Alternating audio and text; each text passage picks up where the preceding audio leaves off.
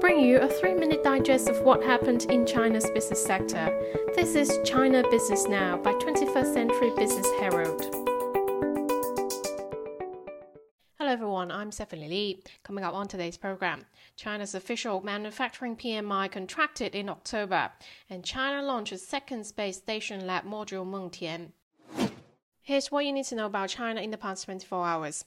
China's official Manufacturing Purchasing Managers Index, or PMI, fell into contraction in October, data from the National Bureau of Statistics showed on Monday. The official PMI came in at 49.2 this month, down 0.9 percentage points from September due to frequent outbreaks of COVID-19 in the country, and economic recovery needs further consolidation, NBS senior statistician Zhao Qinghe said in a statement. On the other hand, National Day holidays in October also have an impact on the slowing of manufacturing production activity, Zhao added. In breakdown, sub-indexes showed a slowed activity in both production and demand sides due to soaring raw material prices, experts said.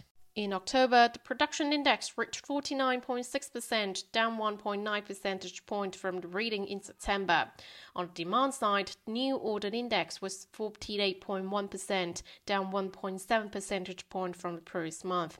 Another cause for the decline is a contraction in energy-intensive industries, with a sub-reading at 48.8, down from 50.6 in September. However, firms anticipate manufacturing activities to pick up in the near term, with the sub-index reduction and business expectations at 52.6. Although global headwinds and downward pressure have mounted, the improved efficiency in epidemic prevention and control and a host of stimulus measures are expected to keep China's economy on track of recovery, experts said.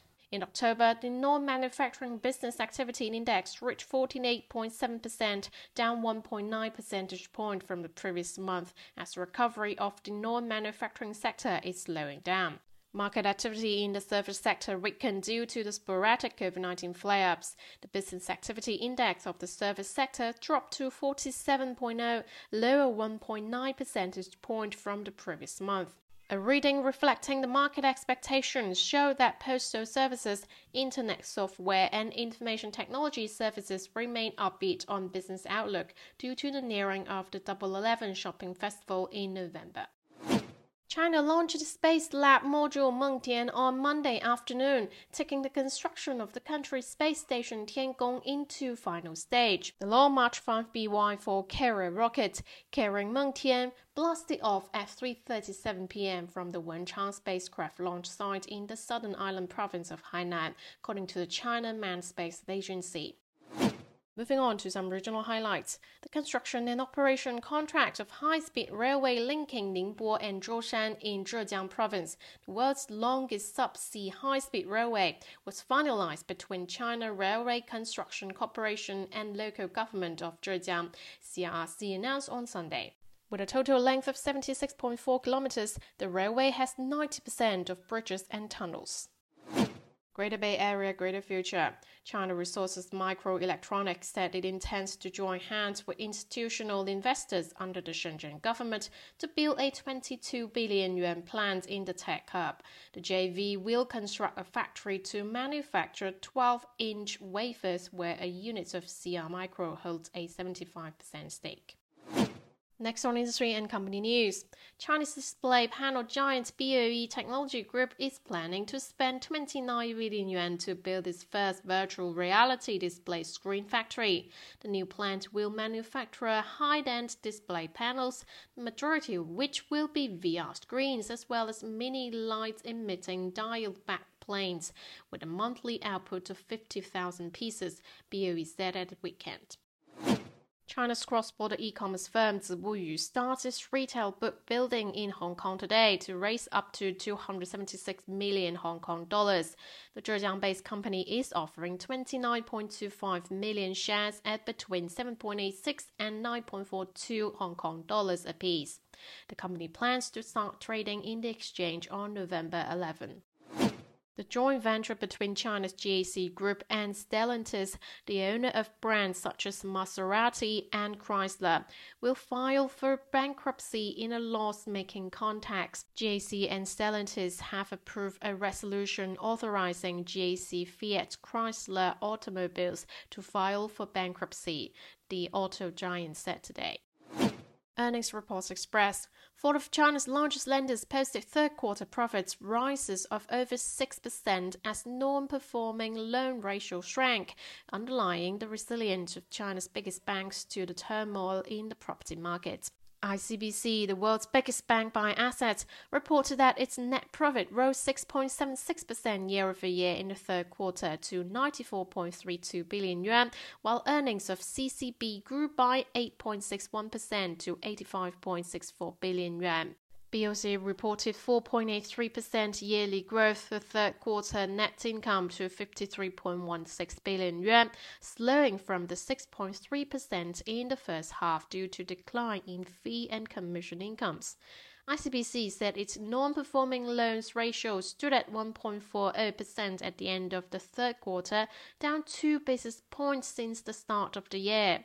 Agricultural Bank also reported an NPL ratio of 1.4%, down 3 basis points from 9 months ago.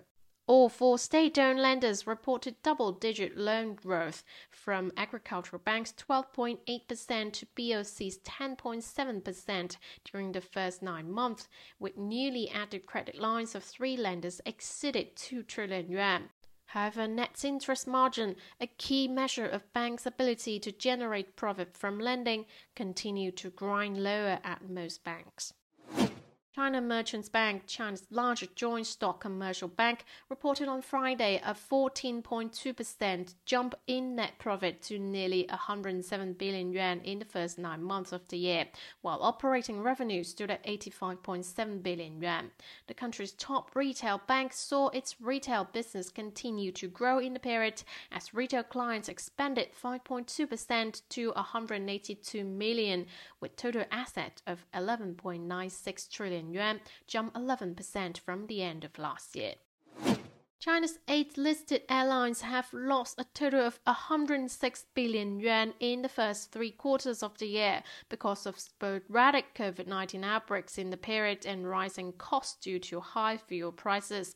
China's 4 major carriers, Air China, China Eastern Airlines, Hainan Airlines, and China Southern Airlines, widened their losses from 28.1 billion yuan to 17.6 billion yuan in the 9 months ended September 30. Spring Airlines, the only profitable listed airline in the first 3 quarters last year, lost 1.7 billion yuan in the same period this year. Three electric appliances and Haier Smart Home, 2 leading Chinese white goods makers, both reported double-digit profit growth yesterday in the first 3 quarters. Three logged a 17% jump in net profit in the first 9 months from the same period a year ago to 18.3 billion yuan, while revenue advanced 6.8% to 147.5 billion yuan. And Haier posted a 17.3% gain in net profit over the period to 11.7 billion yuan, while revenue surged 8.9% to 184.7 billion yuan. Switching gears to financial news. The total assets of China's financial industry has exceeded 400 trillion yuan, with the stock market, bond market, and insurance market ranking second globally, while the size of forex reserves remains the largest in the world for 17 consecutive years, PBOC Governor Yi Gang said yesterday. Yi vowed the central bank will continue with prudent monetary policy to keep the value of the yuan stable, as well as step up credit support for the economy. He also said the PBOC will keep lower mortgage rates for home buyers and make 200 billion yuan in special bonds to ensure work for stalled housing projects is completed. Shares in Chinese property developer Longfor Group Holdings plunged 24% today after the resignation of chairwoman Wu Yajun. Longfor also said in a separate statement on Monday its controlling shareholder had bought 3 million shares in the company at 9.53 Hong Kong dollars apiece today. It also said the company had repaid 5.1 billion Hong Kong dollars that was part of a syndicated loan due next year.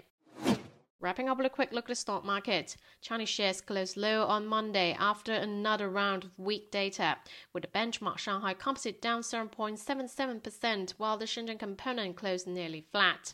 In Hong Kong, the Hang Seng fell 1.18%, while the Tech Index added 1.05%. That's it for today. Tune in tomorrow on China Business Now by 21st Century Business Herald.